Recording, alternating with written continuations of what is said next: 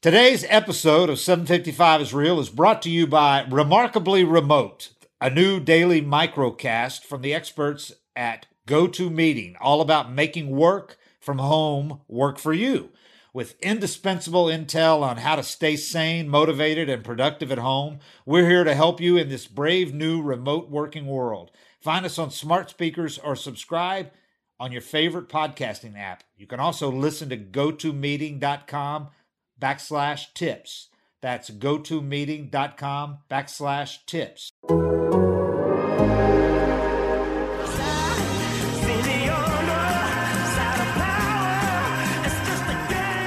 Seven 55 is Real with David O'Brien and Eric O'Flaherty. Welcome to 755 is Real. I'm David O'Brien, Braves writer for The Athletic, with my co-host Eric O'Flaherty. Eric, what are you doing, man? How you doing? Waking up. Waking up. That's kind of the tone of this off-season so far, isn't it? I have totally reverted to, I don't know what my sleep habits are right now, but they're awful.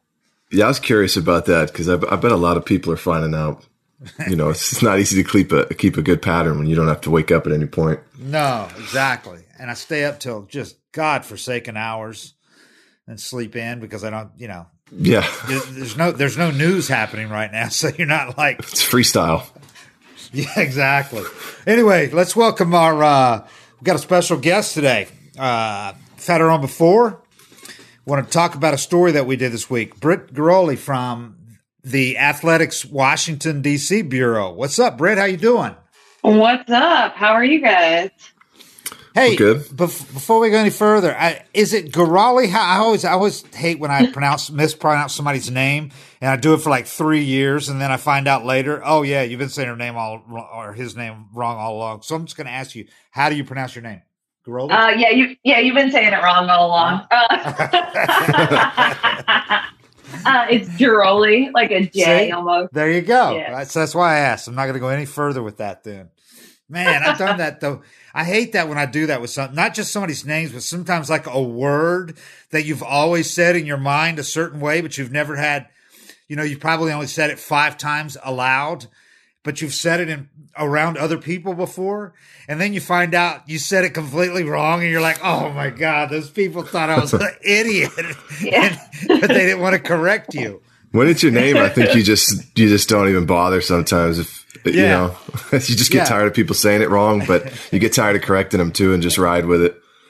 Exactly. Anyway, so the story that we did this week on Ronald Acuna and Juan Soto, the Braves' young stud and the Nationals' young stud. And we did the story on it because they're in so many ways similar.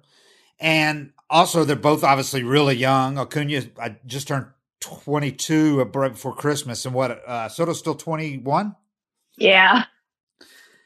And these guys both play. They are, I guess, as they would be poster children for the Let the Kids Play movement because they both play with a flair, wear their emotions on their sleeves.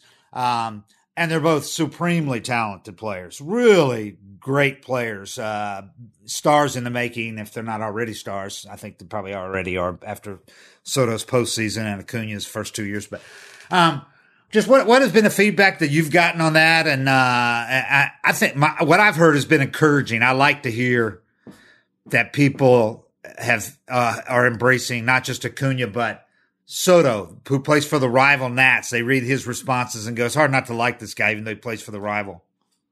Yeah, and kudos to you, Dave, because, this was your idea and ended up working, beautifully. It was so entertaining to me talking to Soto. You had already gotten Ronald, so reading him those responses, he's laughing, he's kind of teasing back, kind of talking about bat flips. And you really get the sense that there is a very strong, what they call brotherhood between those two guys.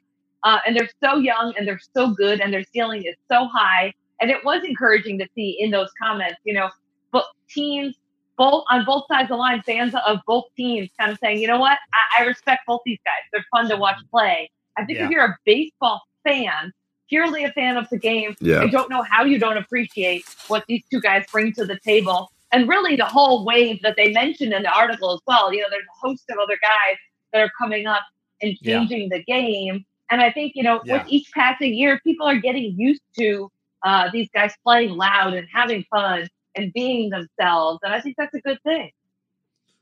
Yeah. Eric, did you read did you see the guys that they mentioned? We asked each of them what were the other young players in the game that really excite them and all that. And they both mentioned the same guys.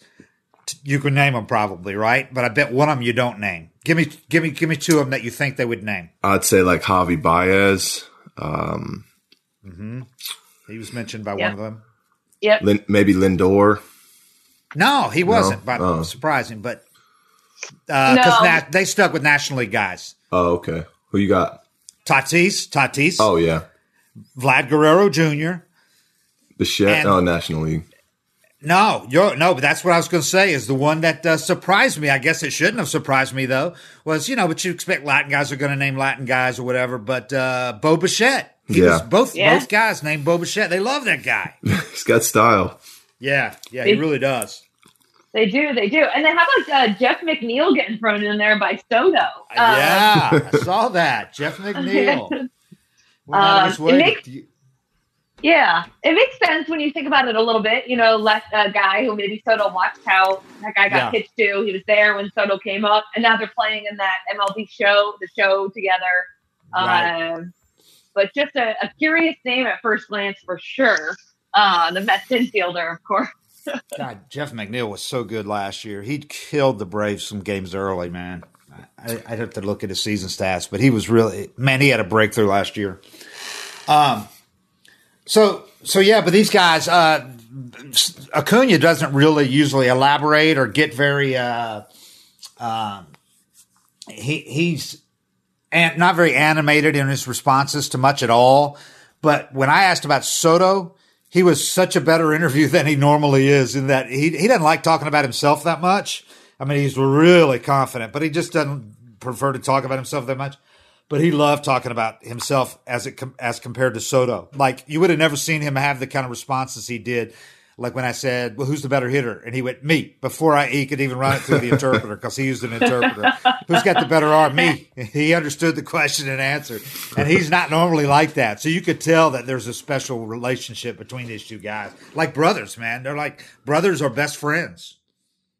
Yeah, it's really cool. And then I guess I didn't realize how much that experience playing together in Japan as teammates really kind of furthered that, right? Because you're like, well, how could these guys really be brothers? They don't spend that much time around each other. But I think what that did is it really just kind of enhanced everything that they already had. I think playing together, finally getting to know each other a little bit more than the BPs and the hellos, pregame and stuff. And then, of course, the Rookie of the Year that Juan mentioned that, they were joking about it, laughing about it. It was kind of cool to see these two young guys, this big award, just kind of not really taking it seriously and just saying, hey, we both deserved it. We both had great years. Whatever happens, happens. Obviously, Acuna won. It wasn't even terribly close, I think, when you look at it. But just it wasn't kind of until the last month or so. Yeah. Right. Just kind of a cool moment, I guess, to kind of view it through the prism of their eyes, of these two guys who are so good, who are so often going to be mentioned in the same breath, hopefully for a long time in baseball, finally get the chance to be teammates over in Japan. I thought that part was really cool. Well, that's part of what those trips are about, isn't it, Eric? Is when they take the U.S. stars over to Japan and all that is the bonding thing, the whole thing, and it's just it's a goodwill tour more than anything. And I think baseball is going to get more out of this than they had imagined by these two guys being on the same team together after their rookie years.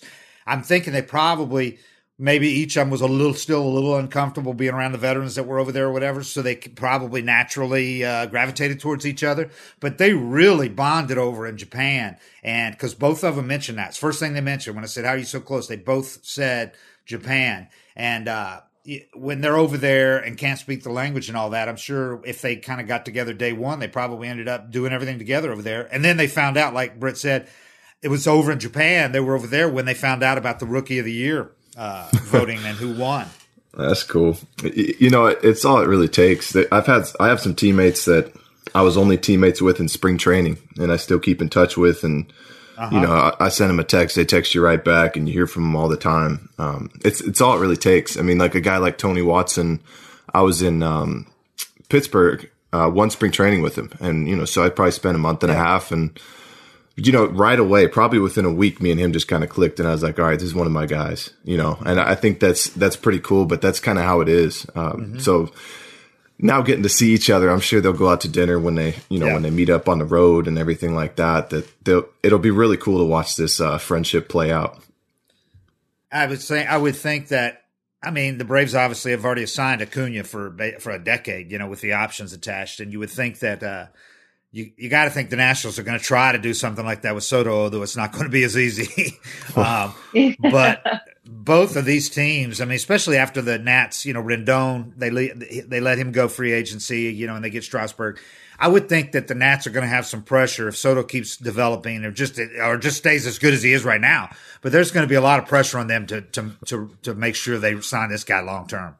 Yeah, if he's if he wants to talk, you know, he's going to be making more than Acuna pretty soon. If he plays it year by year, that'll be one angle he can play. Yeah, I think that's kind of the danger for if you're a Braves fan, you're excited they've already locked up Acuna. Yeah. If you're a Nats fan, you're thinking to yourself, oh my God, this guy took center stage in the World Series. Like, what are we going to end up paying him? He's a Boris guy. I mean, you got all these things stacked against him. But certainly he's a guy that you can't replace. They don't have anybody in the system, unlike the Braves. You know, the Nats really don't have a minor league system right now. That's super exciting. The window is definitely right now, and it's definitely going to be closing soon. So you really do need to figure out what you're going to do, how you're going to approach these next couple of years. And if Juan Soto is a guy that, you know, you build and potentially rebuild around. The contract the Braves signed Acuna for, I mean, they're going to look like, well, geniuses for doing it when they did. But there's also the danger, obviously, that there's going to be players making 3 times what he makes by late in that contract. But if the Nats were to try to do that with Soto now after the year and especially the postseason that he had, I'm not exaggerating. He's a year younger than Acuna, and to sign him to the same length deal right now with Boris as his agent, oh man, double would cost at least I'm thinking 2.5 times. It would cost $250 million. Yep. You know? Yeah, I totally agree. I don't. When you think about the money that's involved and the difference, the disparity in 1 year, what a difference it can make. Right. Well, I think it's all about timing. I think when you go back to, you know, when Soto was hurt in the minor leagues before he even came up, I mean, that would have been the time. I always, you know, I covered the Orioles for almost 10 years. And you always think about Manny Machado and how after his second knee surgery, his second consecutive season ending knee surgery, that was the time to lock him up. That was the time that they would have willing to listen. But so often with these teams, you know, you don't really know what you're going to get. There's certainly a risk when a guy's stock is that low that maybe he's never that guy again. But that's really, for a lot of teams like the Braves, that's the chance to do it, is before these guys hit their potential, before they hit their ceiling. It's a gamble, but man, with guys like Acuna, as long as they stay healthy, I mean, the payoff is enormous. Yeah, I mean, you've got to take, if you're certain of a guy, and you couldn't be more certain of a guy than you are with Acuna, you've got to roll the dice and take that little bit of a risk that he gets hurt, or, you know, because you're going to have insurance on it anyway. You know, and you should have had an evaluation on him by then, that you don't have to worry about the personality and how if he's going to keep working and keep developing, because, you know, they had no doubts about Acuna at that point. Whatever they said about it, you know, there's still a small chance he won't be, you know, no, there wasn't. We know he's going to be a superstar. There's no question. You know, you could argue that there was a little bit, obviously, more of a risk with Ozzie Albies because he had such a bad second half in 18. But that contract they signed him to is even more ridiculously low and team friendly. That was good timing. Oh my God, they took that chance. And what did he do? He comes out and does what he did in the first half in 18, does it for the entire season in 19. Yeah. And now his contract just looks wow for the team. Crazy. But yeah, you can put yourself in such a great situation for long term if you're willing to just take a little bit of a risk, you know. The crazy thing, security. you know, the hardest thing is as a player, you're supposed to be looking out for all the other guys coming after you and everything like that. And Right. it's for me, the number one question is always health. If you see a guy like Soto or Acuna, you know that if as long as you can keep them on the field, they're gonna be worth it. But you have to evaluate kind of the guy's health and movement patterns and all that stuff, and their odds of staying on the field. But it's the same as a player. You know, if there could be a player with a nagging knee injury that he can't really get any answers for, and it's just been killing him all these years, and someone offers you $35 million, you know, or you don't know, maybe you don't have that confidence that you're going to be able to perform, even if you do stay healthy. You know, it's so many risks up top, but it's only you. You know, nobody ever sends you a thank you check for all the money you turn down if you wind up flaming out and you know, making $4 million in your career. You turn down 42 for the good of the cause, and that's kind of it's the flip side of it. It's really hard for players to turn that money down too. I mean, if I was a GM, I would always toss an Albies contract at any young player just to see if they bite. Yeah, there's no doubt. I mean, the payoff is just so big. When you can look at your team for the next, you know, 8 to 10 years and pencil in Those Acuna two. and Albies, yeah, and every lineup. I mean, you can worry about so much other stuff, and then pretty soon I think you're going to be able to say the same thing with Freddie when, you know, you sign him to a 5-year extension or whatever it is. You can have 3 of your 8 guys right there. The Black Tux believes every groom deserves a better experience when it comes to finding formal wear, a suit or a tuxedo, for their big day. Did you know the Black Tux was actually started by 2 guys who had one of the worst tuxedo fittings you could imagine? It turns out they aren't alone in this frustration. Just listen to these 1-star reviews from competitor tux shops that shall not be named. I had a terrible experience. Who would have thought a quick trip for a tux fitting the day after the 4th of July would be such a struggle? What should have been a 15-minute max meeting turned into an hour ordeal with a good half-hour wait time just to get paperwork started. Why am I doing paperwork at a tux shop? Clearly this place was understaffed for a study afternoon, for a Saturday afternoon. Holiday weekend or not, I'm pissed off and I'm not coming back. Yeah, he's not coming back. And yeah, you don't have that problem at the Black Tux. What I love about the Black Tux is that they have an easy online ordering process that brings your suit or tuxedo straight to you. Just pick a style at theblacktux.com and request a free home try-on so you can feel the fit and quality before you commit. And if online isn't your style, the Black Tux has showrooms all over the country where you can find your fit and plan your look. From there, they'll ship your order 2 weeks before your wedding so you can check in one last time. Talk about commitment. Whether you're buying your outfit or looking to rent, you won't find a formal wear experience or designs like the ones you'll find at the Black Tux. If you want your wedding to be remembered for the right reasons, order your suit or tuxedo at theblacktux.com and enjoy 10% off with the code BRAVES. That's theblacktux.com, code BRAVES for 10% off your purchase. The Black Tux, formal wear for the moment. Britt, you mentioned covering Manny Machado. You covered him for how many years with the Orioles? 8. Yeah. I wanted to ask you, how is he different than maybe these 2 guys are? Because it seems to me, just looking from the outside, that Machado goes a little further with things. Maybe it rubs a lot more people wrong than either of these 2 guys, these young guys, do.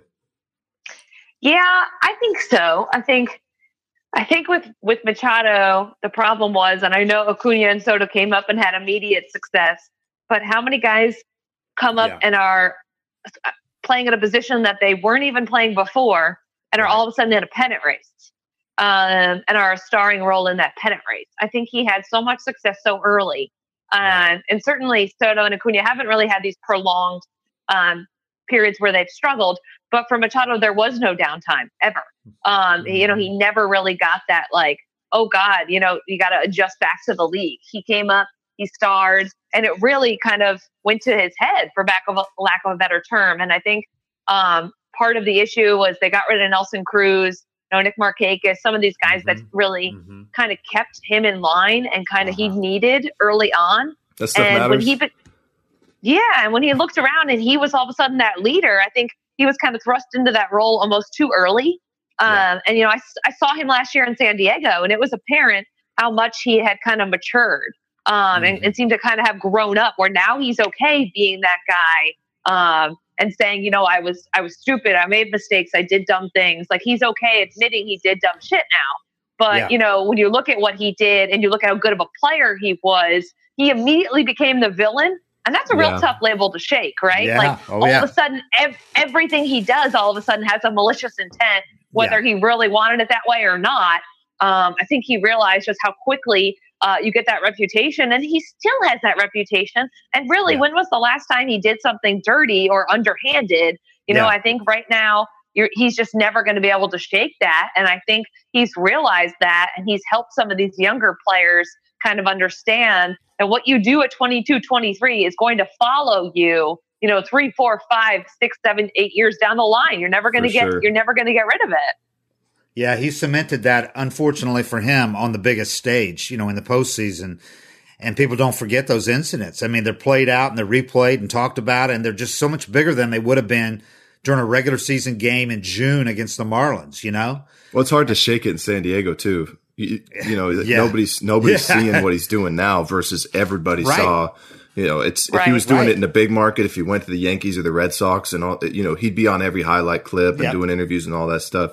San Diego is the polar opposite of a place where you're making, your reputation for yourself. You're just kind of out there until they start playing better and competing and get at least getting to the playoffs. It's going to be tough to shake that. Yeah, because we never saw any highlight of him doing anything, like Britt said, anything bad last year. You didn't see any highlights of him doing anything for the most part. But and if he would have done something bad, you can bet, if he would have tried to step on somebody's foot or whatever, you could bet they would have showed that. We never saw anything. So, but you're right. You still think of him, first thing you think of, that postseason. Yep. So, but man, it's great that you mentioned that about Cruz and then Markakis leaving, because I've tried to tell people, like Eric just said, how that matters. Man, I'm thinking how perfect scenario it was for Acuna and Albies to come up with the Braves when they did.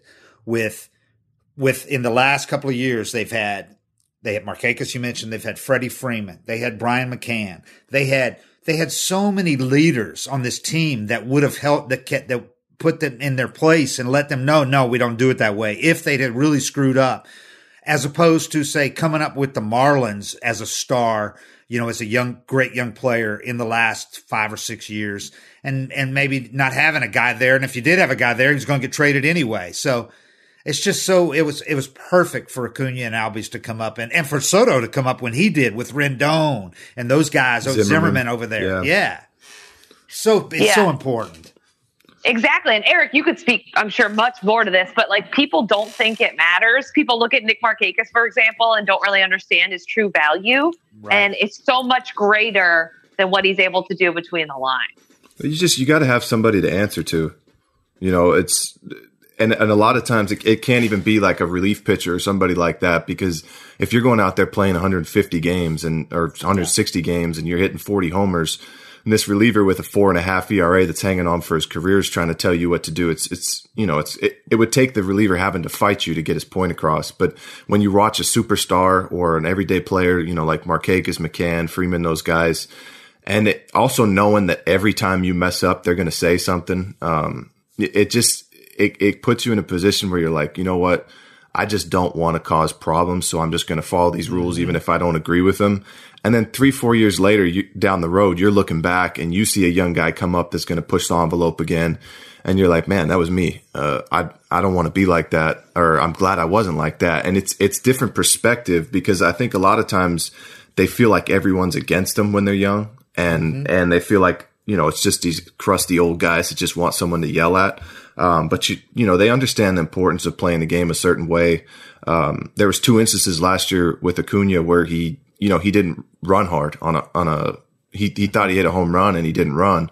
And it wound up costing him in the playoffs. It cost him a base. I mean, maybe it cost him, maybe it didn't, but it's the type of thing where if you get those messages across, and how they probably were on his ass a lot that year. I mean, it could have happened a lot more and actually cost some games. And that's what you're trying to prevent. It's just a scenario where a guy doesn't play the game hard or doesn't do something and slips up, and it costs the whole group. But It's really just having somebody to answer to and learning, to put the team first and all that. And it gets so played out and everybody gets tired of hearing it. But as far as, 25 guys that have one goal, it's just getting that message across that this is the goal and this is what we're trying to do.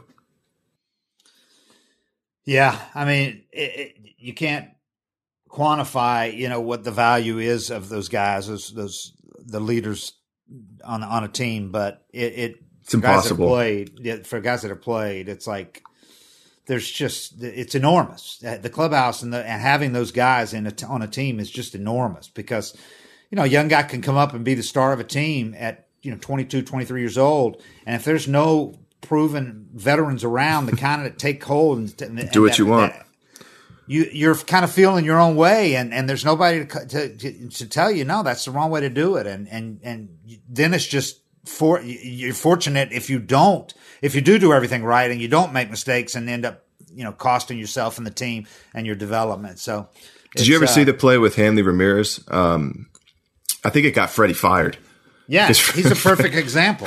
There was like I think the left fielder missed a ball or something happened, or he was playing left. I can't remember what it was. He misplayed a ball and he just jogged after it. And, they wound up getting an inside the park homer. And it was one of those plays where, you needed a veteran to stand up and get in the guy's face, but it wound up Freddie had to bench him or yank him out of the game or something like that. Yeah. And Freddie wound up getting fired for that or soonly thereafter. Yeah. Cause he had an owner that had favorites on the team, right. Didn't want to offend any of his young players. Right. So when they complained directly to the owner, it led to Freddie getting fired. But he had, like Andre Dawson was a special assistant for them at the time. And Andre Dawson went in and talked to Hanley after that when he got in Freddie's face or whatever and told him, you don't do that shit. Andre Dawson said, but ultimately when he goes to the owner and complains, But I think he's a perfect example of what you're talking about. Hanley Ramirez was Rookie of the Year with the Marlins in 2006. Comes up, as a rookie, hits .292 with, I'm looking at 46 doubles, 17 bombs, 51 stolen bases. I mean, he was an absolute stud. He's pretty much what Acuna is right now when he first came up, as far as talent. And on that team was 78 and 84. And they had, I mean, you look at the names of their starters. They had Miguel Olivo, Mike Jacobs, Dan Uggla at the end. Miggy was there. He was about to leave. Josh Willingham, Reggie Abercrombie, Jeremy Hermida. They only had one. Dan Uggla was one of, and Willingham were the only guys in that lineup that were over 25. Yeah. And I think it was just a power struggle there where the owner had a favorite. And when you're letting a young guy make all the decisions on how the game's going to be played and how the team's going to do things, there's just going to be boneheaded stuff happening. And that's really all you're trying to avoid. And you didn't have that there. So you had, with Acuna, you've got a guy that, there's not any malcontent. There's not a bad bone in a guy's body, I don't think at all. It's just learning. He's learning. Right. So it's just learning. So you got guys, though, that are there to make sure, hey, look, Freddie goes over and talks to him in the dugout after the, hey, look, you don't do this. You got to do this, and he even if it maybe some of his fans are worried about how that's going to affect him, the fact is he took it all the right way.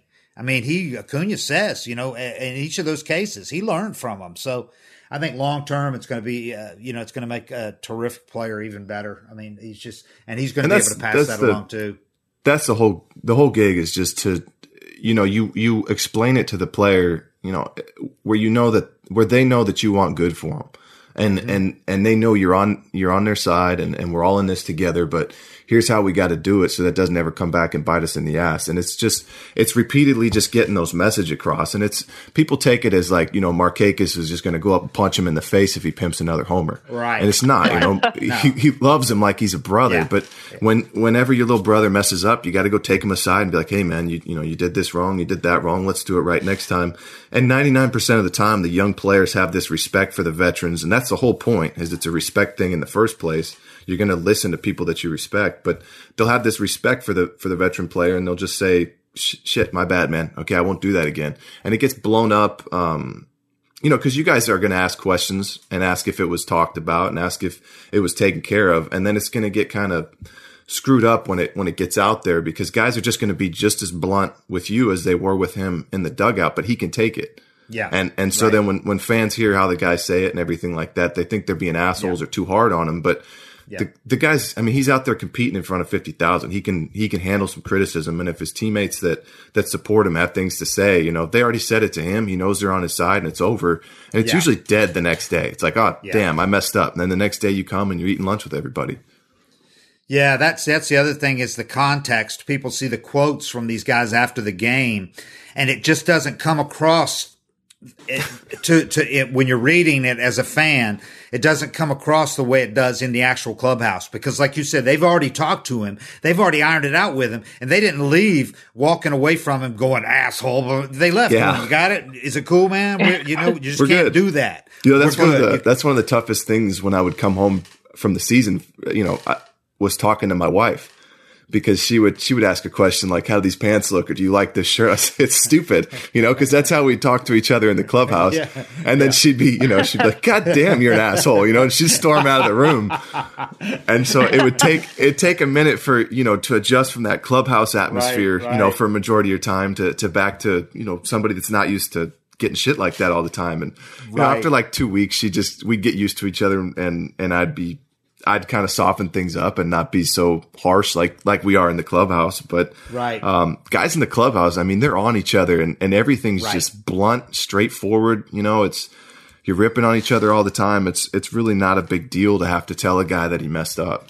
When they're reading, you just want people to understand that when they're reading those quotes from the players, from his teammates, it wouldn't matter what they said to reporters after the game. What they said to Acuna would not matter, because each of those guys quoted, Freddie Freeman, Markakis, has already talked to Acuna. Yeah. And Acuna knows, and they are all good. Those people, their one-to-one relationships are perfect. They're good. And he totally understands why they said what they said to him. So it doesn't matter what it said in the paper the next day or online that after, people aren't going, oh, and Acuna, that's not right. He's going to be offended. We're going to ruin it. He's going to want to get out of here. And that's just not the case, man. Yeah, 100%. Top performers in business and sports often attribute their success to their morning routine, whether it's waking up early, setting their goals for the day, exercise, or meditation. But not everyone has the time to do it all. With Hydrant, you can jumpstart your mornings. Hydrant creates flavored electrolyte packets you mix directly into your water to make hydrating your body easy and delicious. Each rapid hydration mix has the 4 essential electrolytes your body needs. Sodium, potassium, magnesium, and zinc help you hydrate quickly and stay hydrated all day. And Hydrant is backed by research. The formula was developed by Oxford scientists to provide perfectly balanced, efficient hydration. There's no synthetic colors or artificial sweeteners. The formula is vegan, and you can choose between 3 different flavors or a variety pack. Hydrant starts at just $1 a packet for a 30-day supply. You can save even more with monthly subscription. And for 25% off your first order, go to drinkhydrant.com and enter promo code 755 at checkout. Again, that's go to drinkhydrant.com and enter promo code 755 at checkout for 25% off your first order. Yeah, but we're talking about how harmless these guys seem, Acuna and Soto, compared to, say, Machado. But I should note, like the Marlins obviously don't see Acuna as harmless, because as many times as they've thrown at him after he's pimped a home run or whatever. So I guess it's a case-by-case basis, but I think that says more about the Marlins and Mattingly, the way he runs that ship, than anything else. Yeah, that's probably true as well. I think also with the Marlins and some of these younger teams, like you said, there's no direction, there's no leadership, there's no guy to step in and say, let's just leave it. We're 20 games out, let's just leave it, Yeah. Yeah. Instead, they got a guy throwing the hardest pitch he's ever thrown in his life on the first pitch of the game when he faces Acuna the next day. There was nobody to tell him that's not how we're going to go about retaliating. What does Soto say about that thing he does, which is, I think it was categorized or characterized correctly during the postseason as. So, or somebody on Twitter might have said, it was a pitcher on Twitter said, that's the most aggressive take I've ever seen in my life. It might have been Brandon McCarthy maybe on Twitter, but he said, that's the most aggressive take I've ever seen. And it's that thing where there's a ball and he steps way up and slides up in the front of the box and kind of stares down at it as it goes into the mitt. You know what I'm talking about, and kind of grabs himself and adjusts himself. Yeah. I love that. I love that thing he does. What is that all about? It's called the Soto Shuffle, first off. That's what it's been called here. And it's something that he says he started in the minor leagues. And for him, it's an intimidation thing. He feels like he's playing mind games with the pitcher. And, that he said very often guys are, especially in the minor leagues, guys would be totally thrown off. Like, what's this guy doing? He's grabbing himself, he's moving, he's shuffling. They'd be kind of like rattled, which is his whole point. And then he'd be able to get a better pitch, or they'd miss a spot.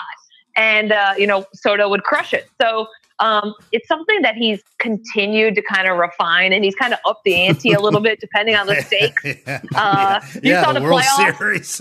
I'd love to see the unrefined version of that. Yeah, exactly. I want some video of the unrefined for the minor leagues. And so, it's definitely a little bit different in the World Series than what he does at a late April contest. But what's funny is when Anibal Sanchez came over last year, and obviously he was with the Braves the year prior, and he was saying to Soto, he's like, what is that you do? And Soto at first thought he had offended him and was like, no disrespect. And Anibal's like, no, keep doing it. It's distracting as hell. So he's continued. I can imagine when he's a man among boys in the minor leagues that just about every pitcher would have been like, oh, whoa, this dude is something else. He's doing things on a different level than me. But Eric, there's still some guys in the big leagues, even pitchers maybe, that would be a little rattled by that, right? Not obviously that's the best guys. I would be honest. There's a lot of little things hitters do, kicking some dirt, little stuff like that. But this thing's so extreme. And so obvious, it pisses you off. If somebody's got kind of their routine they do, it's coming. There's his bullshit. Then you just get back on the mound. It wouldn't really faze you. But this one's so absurd that I think even if I knew it was coming, I would have to compose myself.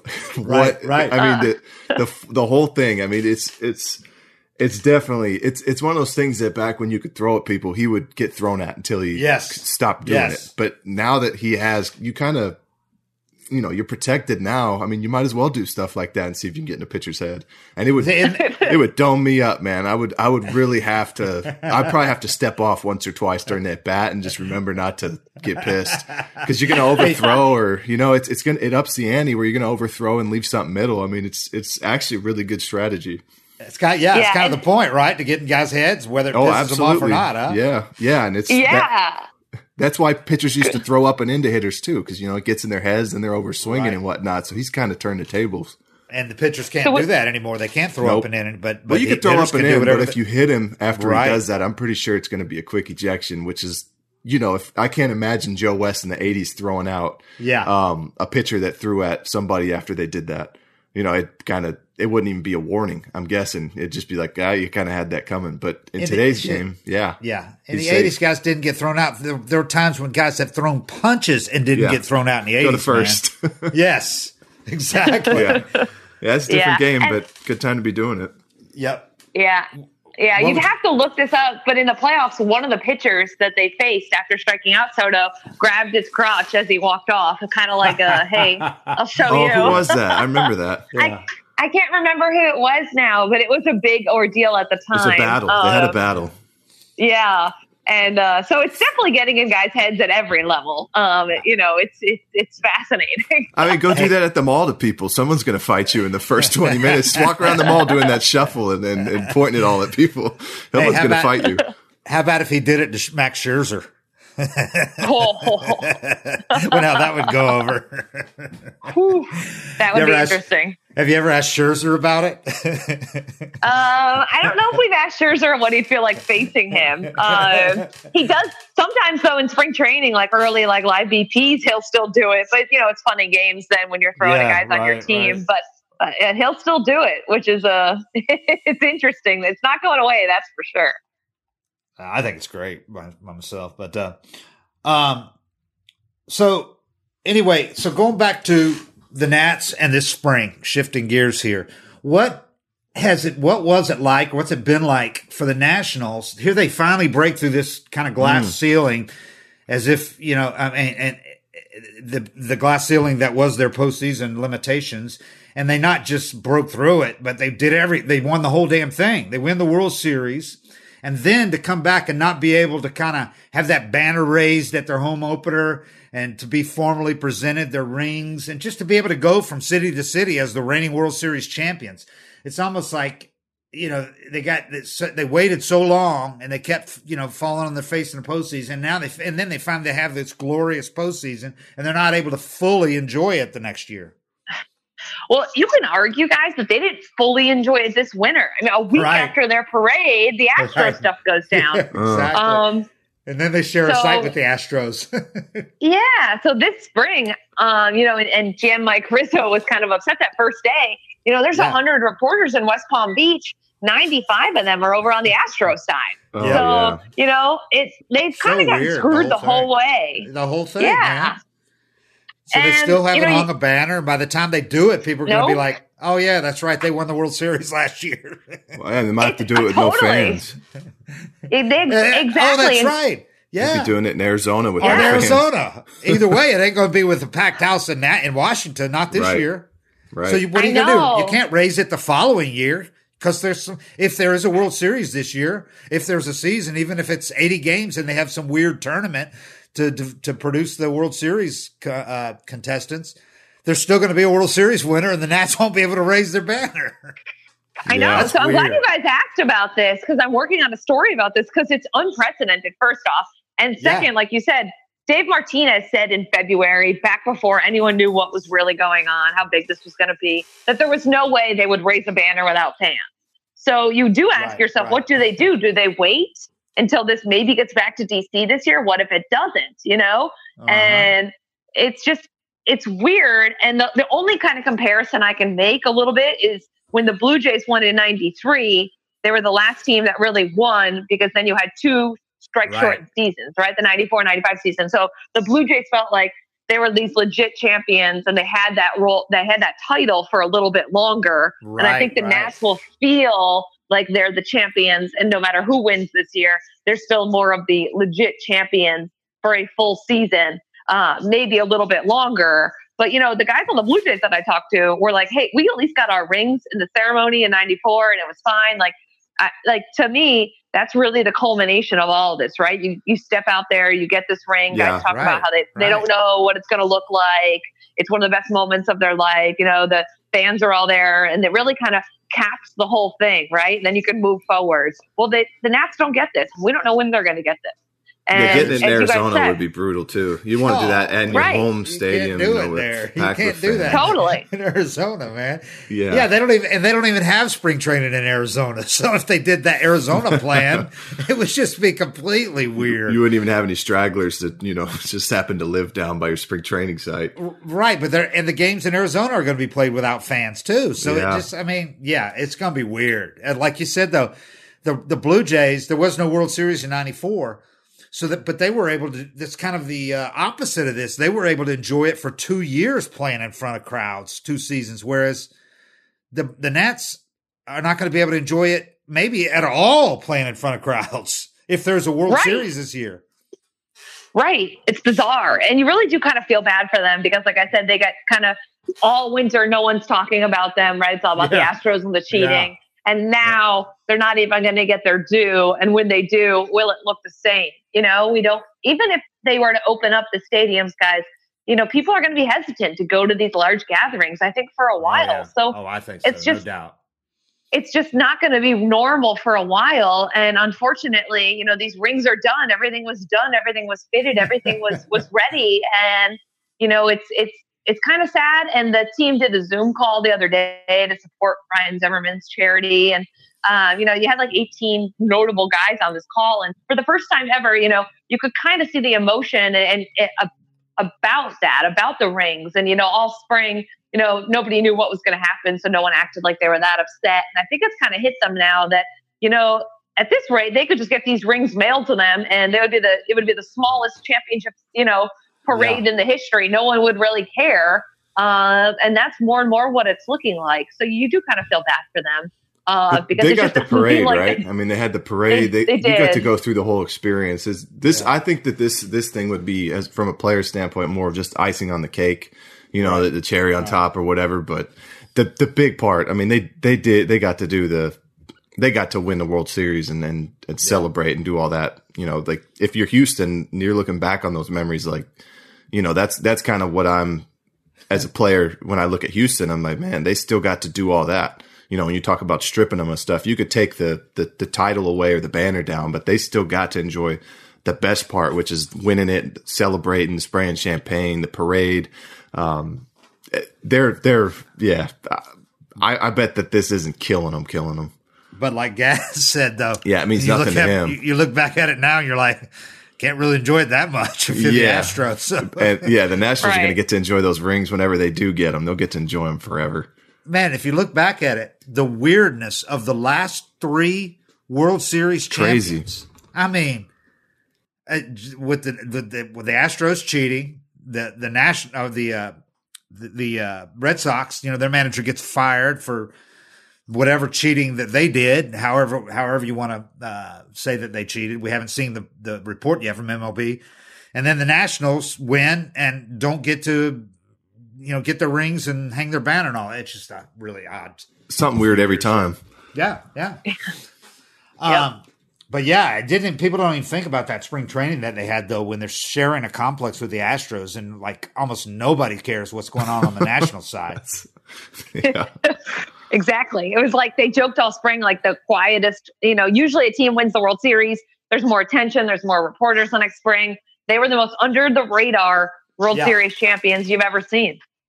Which could have been good. I mean, for them to come back, the pressure, there wouldn't be maybe the expectations. I know they'd fill them at home and all that, but there's just been so much little attention paid to them like there is a normal World Series champion. But who knows? What was the vibe?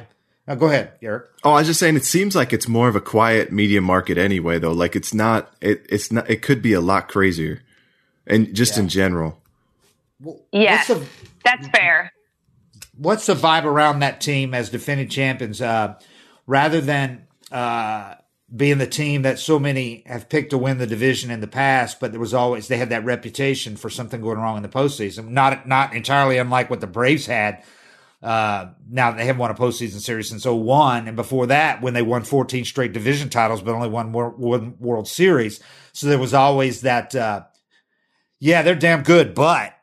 So there was kind of like that thing with the Nationals because they couldn't win a postseason series. So what was the vibe around this team, even without, Rendon gone, obviously a huge hole in the middle of the lineup? Yeah, I mean, I think they certainly kind of shut people up, right? It was like, all right, we can win in the playoffs. We've taken care of that. So, it was really kind of Bisman. Yeah. It's workman-like. That's kind of Davey Martinez. And as you guys know, it kind of reigns from the manager, right? They just kind of take on that personality, that Ryan Zimmerman, that quiet, kind of no nonsense. They don't have Harper anymore. They don't really have that flashy star. So they really, to me, it seemed like we're just kind of a continuation of last year's team. And what's nice is DC is behind them. They are excited. There's certainly a lot more buzz around the Nationals. The interesting thing about this media market is it is a big media market, but there's always going to be something bigger going on because that is where the White House is. That is where our Capitol is. So there's always going to be a lot more attention on that side of things than there is anywhere else in the country. That's more what I meant. Yeah. But certainly it was sold out. People were very excited. The cool thing about DC is they very much get into events, and the Nationals got good and they became an event. Right. And I think that people are okay backing those kind of teams. I mean, the Capitals have a great fan base here as well. The Nationals are now right there with them. If you're a bad team, if you're the Redskins, you're the Wizards, they're not, it's not the same level of, kind of like the lovable loser Mets where people are just going to continue to support them and continue to kind of put themselves through this misery. That's not really the case in DC. They've got a lot of colleges. They got Maryland. They got Georgetown. There's a lot of options here. So if you're not good, you're going to kind of fall off that radar. But the Nationals have always been good. They just haven't been able to win when it counts. Right. So I think they've kind of built up that fan base over the last few years. And then this year, obviously, everything just exploded. Now it's cool to be a Nationals fan. Now you got people coming out of the woodwork. Now, interestingly enough, and we live about halfway between Baltimore and DC, it's a little bit more considered Oriole territory. I've seen more national stuff where we live than ever before. So now you've got, kind of the stealing and what, the Orioles never wanted, because they never wanted, a team in DC, is you've got them kind of taking those fans that are maybe on the border between the two cities. Yeah. Well, yeah, that's if you're on the border right now, it's an easy choice. That Redskins, that organization still operating? The Washington Redskins? Talk about irrelevant, man. Talk about an irrelevant team. Other than the controversy around their name all the time. Really, it's the only thing they're making the headlines for. Are folks there convinced that Strasburg will be the guy that they got last year and through the postseason, the phenomenal ace pitcher that he was, that he's figured things kind of out about how to stay healthy and kind of turn the corner for good in his career? I mean, he got the biggest contract of any pitcher, so I guess they hope he is. Yeah, well, any pitcher outside of Garrett Cole, yes. I think he right. I think he has figured it out. I think people think, and he's very much a creature of habit. Like, he had written into his contract, the ability to use Nats Park, and he lives in DC, in the Virginia area, year round with his family. So he was very committed, and he's very much a meticulous guy. And I think he finally has it figured out. He's finally come out of that, like, what could he be shell, right? He's finally gotten rid of the Steven Strasburg, this phenom, this hot new prospect, this wonder kid. He's finally been able to kind of shed that label and just become a veteran guy. And you're seeing it evolve in his personality. Even in, the year plus I've been on the beat, he has changed so dramatically. He'll smile at you now. He'll give you interviews. He'll look at you when he speaks to you. These are things that he wasn't doing in the past. So I think you're really just seeing a guy kind of grow up. And so much of his personality is very introverted. He doesn't like the spotlight. He's not outgoing. He's painfully shy. And so much of that was even more, kind of called into question because he was such a big deal, right? He couldn't afford to be shy. He couldn't afford to hide. Yeah. So he kind of became this kind of McCurlier, curmudgeon-y type of guy. And that's really not who he is either. So I think what you're starting to see is the real Steven Strasburg. He's not afraid to show his personality. He's not afraid to smile. He's not afraid to have fun. And, last year, people don't really talk about it that much, but Max Scherzer being hurt for a lot of last year kind of forced Steven Strasburg to be the guy. Right. And to really head this rotation and take this pitching staff and say, here's what we're going to do. And he became really active in these advanced meetings. Pitching coach Paul Manhart calls him their assistant pitching coach. That's how into these things he is. So, so he's really become behind the scenes as well, a huge force on this team. So I think when they were looking at it and they knew they couldn't commit money to both him and Rendon, they felt good knowing that Steven Strasburg was committed to the organization and that he could continue to perform at a high level. Well, I noticed that a lot in his interviews last year, that he just seemed a lot more mature and quarterback like versus, like you said, kind of just shying away from it all in the past. Well, Chipper Jones, who is the gospel for all things hitting for me, when he says something about hitting, I just listen and take it as the truth. He said in his in Strasburg's first couple of seasons, he said this multiple times in Strasburg's first couple of seasons in the league, that he had the best stuff in the majors or in the league, the best stuff. And that was back when Strasburg was still kind of, he'd have bad stretches where he would not last him. The Braves knocked him around in the first couple of years, and he was in the league. He always had an injury or heat exhaustion or whatever. And he's since dominated them. But even when they were knocking him around, Chipper said he's got the best stuff in the league. So I guess it took a while, but we're finally seeing that come to full fruition. Yeah, exactly. I think, and I guess you can kind of look at it as however you want to. But the fact that he didn't pitch a whole lot, he was king of 5 innings, five of the third innings, might end up helping him right later in his career. So he had injuries. He missed a lot of time. It's not like he's a guy who's had these consistent 200 innings pitch seasons under his belt. He really hasn't up until this year when he led the NL in innings pitched. So I think that that's something they look at as well is, hey, he doesn't have that many miles. He's coming into his own. Betting on pitching is always going to be risky, but they felt like this is an investment we need to make. This team is built around starting pitching, this Nationals team. Yeah. And they're an old team. Like I said, the window is now. You might as well try to squeeze as much as you can out of this before Scherzer gets too old, Strasburg gets too old. This is a team that very quickly is going to go from competitive to old and can't win anymore. Like the Phillies. Yeah. Well, that was their thing for a long time. Yeah. They hung on to those guys too long, chasing that one more title. But the Nats, this sucks that for the reasons we already cited that the season might not be played, but also because, like you said, that window is closing. I mean, they needed to try to win 2 World Series in a row. And, who knows if they're going to even get a chance, but, they're I think it's worth it if they wind up squeezing out another World Series out of this, though. I mean, it's the contracts will be absolutely worth it. Well, you could argue they're already worth it, to win one World Series. Yeah, for sure. Yeah. I mean, they got that whole monkey off their backs, and Strasburg did. It was obviously worth it for Strasburg. Nobody's talking about that postseason that he didn't pitch anymore, are they? No, they're not. No, now they're talking about how genius it was that they shut him down back in the day. Because he's healthy, still got him. Yeah, that was looking like it might be the definitive point of his career, that postseason, and how it was handled by Boras and the team and everything. And now it's like an afterthought. Now it's what he did last year is what people are talking about. You can do a whole lot in 1 month, can't you? Exactly. To change history. Hey, listen, how good is Trey Turner? Because when he was a rookie, I thought this kid was going to be the next superstar. I mean, he completely destroyed the Braves that year. And Snit, every time he played, Snit would be just like shaking his head going, this kid, is there anything he can't do? I mean, he just killed the Braves that year. But it hasn't, I know he's had nagging injuries that have really set him back, right? Yeah, well, last year he played with 9 fingers, probably 8, depending on who you're talking to. Right. And considering that was his throwing hand, I mean, that's tough.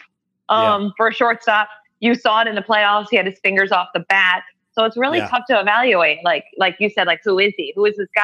Is he going to be a guy destined to kind of always deal with something and never stay on the field? Is he going to be a guy who develops into, the flashes that you've seen? This was going to be a big year for him because they have kind of a whole new infield, basically. So this was going to they were probably going to have to hit him third this year without Rendon. So this was really going to be, in my opinion, kind of a make or break year to find out what you have in Trey Turner. Is he a good player or is he a great player? I think that's kind of what you were looking at. And to me, all the spring podcasts you do, people ask who's important, who you keeping your eye on. I always said Trey Turner because I felt like he was that important to this team. Wow, another similarity between the Braves. The shortstops having a make or break year, because I kind of see this as that for Dansby. Whether they gotta go, is this the guy we build around going forward, or can we win a championship with this guy at short? Yeah, is he a good or a great player? Good or very good? I don't think he's going to be great. We never thought he was going to be great, but we thought he was going to be very good for a long time. I think he's a great competitor. And he's that for sure. So you got that in him, but it's just that's what you find out with players. It takes a few years, especially repeated years in the big leagues. But there's guys like that just continue to show these flashes of brilliance and then slump. And the great ones, that's what makes them so great is they can get out of their slumps so fast and they can get out of their ruts so fast. Like a Chipper Jones, his rut might last 3 days. Where that's been Dansby's thing is he's been hot and cold for just too long of stretches. If he can find some way to stay in the middle, he's the competitor, and you want him on your team in the playoffs and when big moments show up. But is he going to have that tough stretch and that 3-week stretch in June or July where he just kills his numbers for the year and makes you doubt him again? But the one thing I know about him when I watch him play is he's just a gamer, and you want him on your team in those big moments. Yeah, he's got all the intangibles covered, for sure. But you're right. You're right, though. The slumps, he'll go. like last year, he starts out a house of fire. We're talking about, okay, he's turned a corner. Chipper said he could be a Derek Jeter type hitter, and that's what he's doing for like a month. And then he'll go through a 3 or even longer stretch. Like he'll go a month where he hits like 200 with no power. And then, so he had this incredible month early in the season. And then at the end of the year, you're looking at his numbers going, they're right where they were a year ago. Like totally unimpressive. Yeah. But some guys, that's just how they get to their numbers. Yeah. Some guys are just consistent, all Freddie's year the long. Other end. Yeah. And it's always like that. It's same with Ender, where Enders start off the season terrible. And then at some point you got to just start saying, I know he's going to be hot. I know he's going to be cold, but if you put up the same numbers every year, eventually that's pretty much who you are. So that's why you got to try to shake it and have those couple big seasons. It's funny because Freddie is the same way. Freddie will go through stretches where people go, Freddie can't hit anything now. He's striking out like he never did. He'll have now he's, he used to have like a 3-day skid. Now he's having like some 3-week skids. But at the end of the year, you look at his numbers and there they are again. 302. MVP caliber numbers. I mean, the guy gets there, 290 or above, regardless of how many times he'll go through a bad stretch in a year where he's walking back to the dugout after striking out 3 times in a game. There's just too many games. There's too many games to trick everybody. You're right. Your numbers are going to be what they're going to be. Hey, so another guy I wanted to ask you about before we finish here, a guy that really intrigues me, and I think it's because there's so few offbeat, kind of eccentric guys or thinking, unconventional guys in the baseball. So when I see one who's actually good, I really am attracted to him. Sean Doolittle. This guy really intrigues me, man. I like him. What's that like being around that guy? Is he a cool dude? Oh, he's a great dude. It's that lefty reliever. I mean, they're always good dudes, aren't they? It just seems like they're the best guys all the time. Don't say that on this podcast. Don't want it to go to his head. You get humbled a lot in the bullpen. That's why I said it.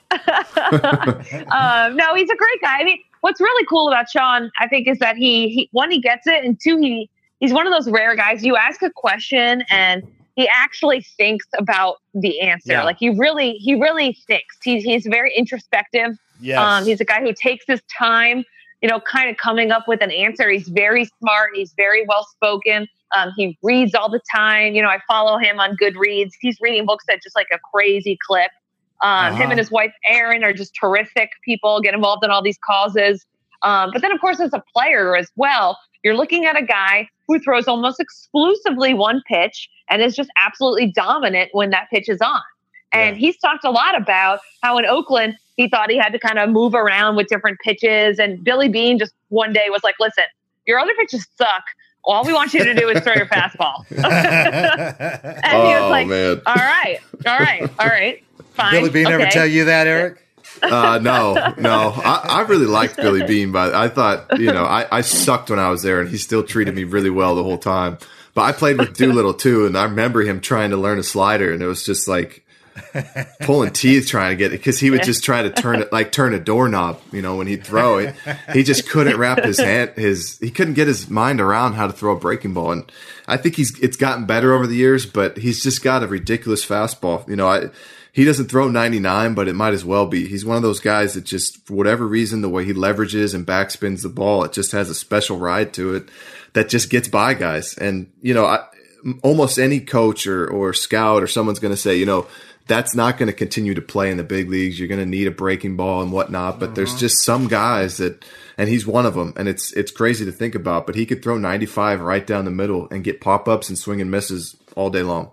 And that's who he is, And so I think that was a big turning point, just embracing that and being like, yeah, Billy's right. My other pitches suck. I mean, he'll mix in a changeup. And we got a group text back from the Oakland bullpen. He'll mix in a changeup or something like that. And we'll all send him, congratulations and way to go. Compliments just for being able to throw anything other than that damn fastball. But I mean, it works. Why would you change it?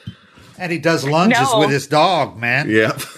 Yeah, exactly. But the one pitch guys are just intriguing though, because I remember in spring training, Zach Britton was out of options before, he got good. He was just like kind of a fringy, is he going to make it guy?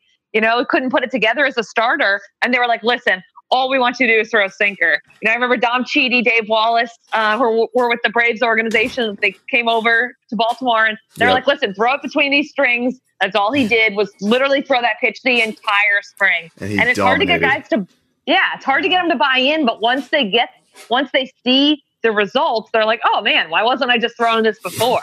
It's fun to pitch like that. You don't have to think much. Johnny Venters. Going back to Johnny Venters, huh, Eric? Yeah. I mean, I had a couple years where I had a sinker I could throw probably 90% of the time and get away with it. My slider was just okay for a few years. It's really fun to pitch like that. You know what they're going to call, and you don't have to worry about if you're tipping or anything. You just hit the glove. Yeah. Yeah. It's just remarkable to watch those guys with that much success. Everyone knows what's coming and they can still get you out. Obviously Rivera is kind of the ultimate, but there's just these examples, and it's remarkable when you think about it, I guess. That they're still able to have that success. Everyone in the ballpark knows what's coming. You've got a professional major league hitter at the plate, and they're still able to get it done. To me, it's one of the more impressive things I think in baseball. Yeah, I asked Adrian Beltre that my first season in the big leagues because we were facing the Yankees, and we were talking about Mariano's cutter, and I was like, well, why don't you just try to swing where it's going to be? He just looked at me like that was the biggest dumbass on the planet. He goes, you don't think we tried that, man? He goes, as soon as you swing, the ball moves. He goes, your eyes just cannot track what this pitch is going to do and predict it. And the movement is so late and harsh. We can't barrel it up. He goes, obviously we've thought, to anticipate what the ball's going to do, but you just can't quite square it up. And I was like, oh, all right, good talk. I'm gonna go out in right field and shut up. like King Felix when the changeup, when he first created that monster changeup that he had when he threw so hard, Eric. I mean, that'd be like asking people. They'd ask people why what makes it so hard to hit. He said, you can't hit that pitch. I mean, well, why don't you just swing under the ball? It's so simple. That was the last time I asked one of those questions. I just stayed in my lane after that. Yeah, it's something, man, when there's a guy that has one dominant pitch that's like the year I saw Kevin Brown when he had his great year when he had way under 2 ERA. His sinker was unhittable, you know? I mean, he's throwing at 96 and it's just sinking. Like guys are saying, it's like hitting a bowling ball. You couldn't hit it. You couldn't put it in play. And that's the thing with Doolittle's fastball, too, is everybody knows he's throwing 98% fastballs. And your eyes they just play tricks on you with the way that his ball moves different from other fastballs, the carry it has on it and the ride to it. It's not that, no one's seen 95 before. It just shows you that it's just a different 95. I was thinking the other day, what would it have been like if Jose Fernandez had lived and he would face these guys 18, 19 times a year in Soto. Fernandez versus Soto would be one of my favorite matchups of all time to watch because neither one of them's afraid to show the other guy up. They would go at it. Oh, that was so good. You would have been talking about 3 of the best young, 25 and under players in baseball together at the same time in the same division. So arguably the 3 best. That'd be fun to watch. Yeah. So anyway, but Doolittle, I've always that guy the last year or so is really he's so unconventional. And then the other day, John Prine dies, and Doolittle's the only professional athlete I know at all that took note of that and was posting like lyrics to John Prine. I'm going, this guy's got like an old soul or something, man. I like him. Yeah, John Doolittle. Yeah, he's a little off. He's awesome. He is. Yeah, he is. He's a lefty. He's a classic lefty, offbeat lefty, but he's a little too smart. He's a little too smart. Yeah, he's not part of the crew. I'm gonna be honest with you. He's not brain dead enough to really fit in 100%. He's kind of an outlier. Yeah, and MLB, its teams generally prefer players to steer clear of anything kind of controversial or like draw attention. To be just bland, they want him to be, and he's not that at all. So I like when he says things that are on his mind and introspective, like you said. But you got to put up numbers. You can say whatever you want. Yeah, exactly. Yeah, hey, Britt, he knows that. Hey, Britt. So we didn't while we have you on before we hang up here. What have you thought about the possible plans? I think you've indicated earlier you're kind of skeptical about the possibility of playing, but what have you thought about the plans? The 2 that have come out, obviously, with the Arizona plan, where they move everything to Arizona, confine the players to hotels, and possibly bring the families out, but probably not. But play the whole season out there, and then the other one where they have the radical realignment that Bob Nightingale wrote that he got wind of, where the Braves would be in a division with all American League teams. Both of them seemed logistically a nightmare. But I thought the Arizona thing, at least, while obviously inconvenient for the players, I thought there at least made some sense that might be doable. I just can't see how the Florida thing's doable with all the sites involved and trying to isolate players in so many different places, Arizona and Florida and different towns. What are your thoughts on that? Right. Yeah, I think Arizona would be more feasible if you could include the families. And by more feasible, I mean the players would be more apt to go along with it. Yeah. Certainly health risk wise, now you're tripling that risk because of all the extra people you're having that are going to be around. But I don't know how you can say to these guys, many of whom, wives are pregnant. Hey, you're going to have to miss birthdays. You're going to have to miss births of your child. Like, I just don't see how. Yeah. And you're going to have to play for, these prorated salary, less money right now, but you're not going to have a life. You can't leave the hotel, I think that to me is an incredibly hard sell. I don't see how that gets approved because what are you going to do? Is there still the paternity list? Are these guys really going to miss these huge life events? What about bereavement? What about if someone dies and someone's, they can't leave, your dad dies, your mom dies, you're stuck in a hotel quarantined. You can't go. You can't, can't. Your wife is sick, right. There's some issues with it. Maybe you make exceptions. I don't know. But like you said, when you bring the families in, the kids, the wife, the girlfriend, whatever, then they can't go to the mall in Phoenix and go shopping one day, No, they're stuck at home too. Right. So they're stuck in the hotel as well. So you better have some entertaining hotels with a lot of options for the kids and, indoor pools and all that. You better be the Disney World Resort to try to get a mom stuck in a hotel room with her kids.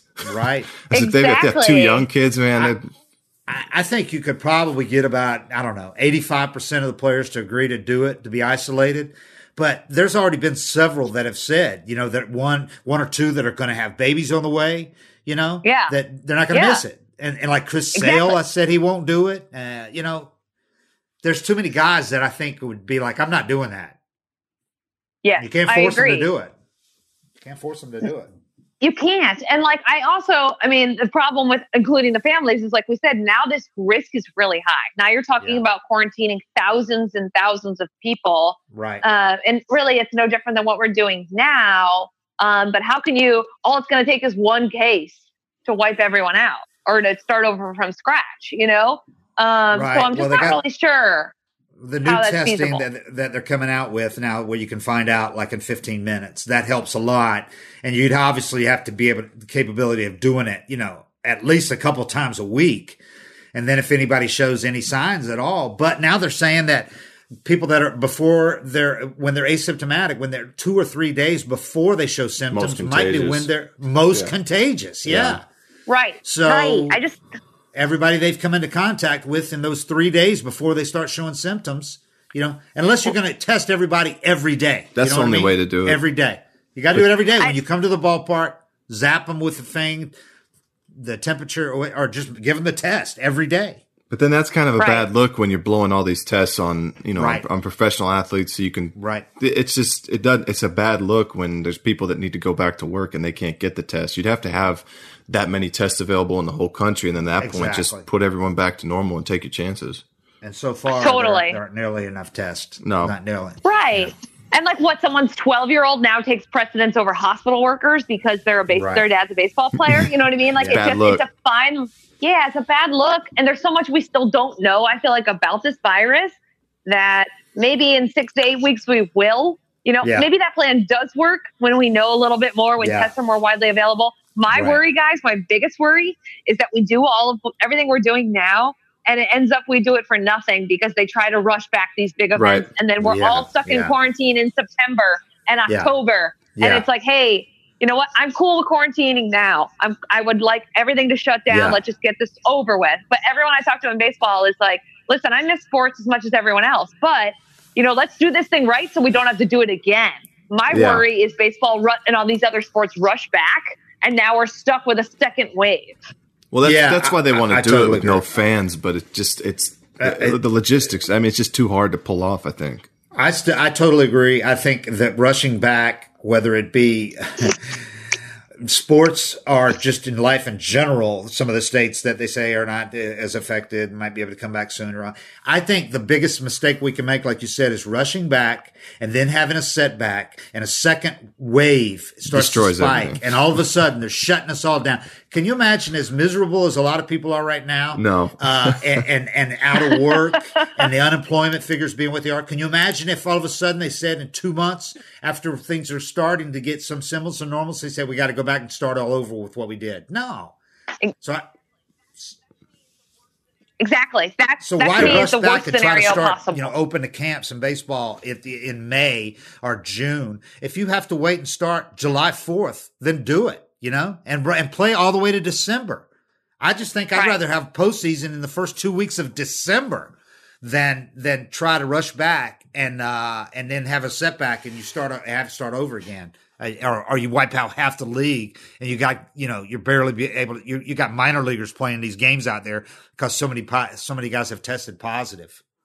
Exactly. Exactly. I agree. Yeah, I totally agree. Patience. Yeah. I think And- it's the and hardest for our- thing, but I think patience is what we still have to have. I Yeah. think we're not close Agreed. to being there ready yet.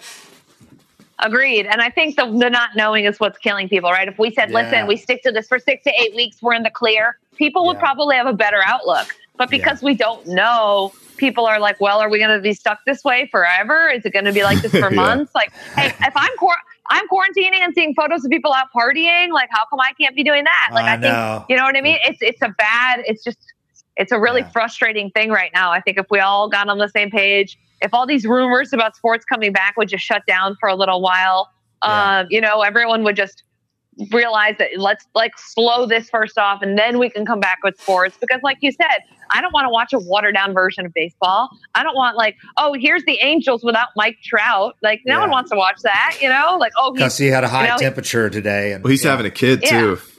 Yeah, So he exactly. said he's not missing That's that. right. Yeah. Man, like you were saying, people are going to be reluctant to go back into it for a while. They're talking about playing college football, hoping to play. Can you even imagine a crowd of 100,000 people? How far we have to get between now and then where most people would be comfortable going to sit as tight as you're sitting next to the person, breathing on each other, 100,000 people at a football game? I can't see that happening anytime soon. I just can't see it. I know. People love football. I know they do. And you'll have drunk college kids that'll be willing to go. Yep. But I think a whole lot of people are going to want to stay away from that. I agree. We're a long way off from that. I mean, I'm trying to get married with 20 people and we had to push our wedding. I mean, I don't know when you're going to be able to go sit into a football stadium. Jeez. Yeah. Or basketball. Or baseball. But at least, baseball, you don't normally, everything doesn't have to be packed. I mean, people are used to playing baseball games in front of 15, 20,000 people in a 40,000 seat place. I mean, and if it matters, if you're getting splitting hairs here and you did need to separate people, do the social distancing, sit them every 3 seats or whatever. It's weird, but I could at least see it happening in baseball, whereas I can't see that happening in football or basketball. Yeah, but when the game's over, no one's going to sit in their seat till it's safe. Exactly. Everyone's going to pile up and try to get out of the stadium. It's too hard to pull that off.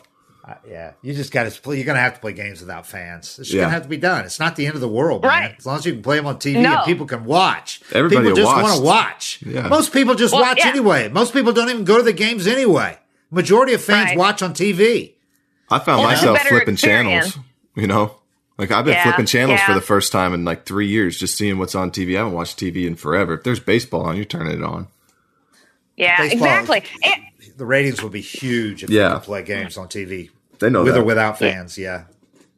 I mean, guys, we'll be home too because the media is definitely not a social distancing profession. So we'll be watching these games and talking over Zoom to these guys for a long time. Yeah, I don't see us sitting weird. in tight press boxes anytime soon. I don't see. And plus, most of our employers are not going to have us flying around the country when it's not even, safe yet or whatever.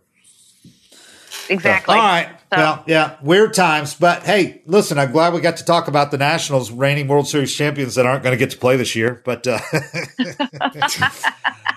we appreciate you coming on with us, Britt. It was fun. And hopefully we get to see Ronald Acuna and Juan Soto and all the rest of the guys play in the not too distant future. But we'll see. Everybody hang on. Exactly. Fingers crossed. All right. Thanks, guys. It's fun to chat. Thanks for All coming right. on. 755 is real. We're out.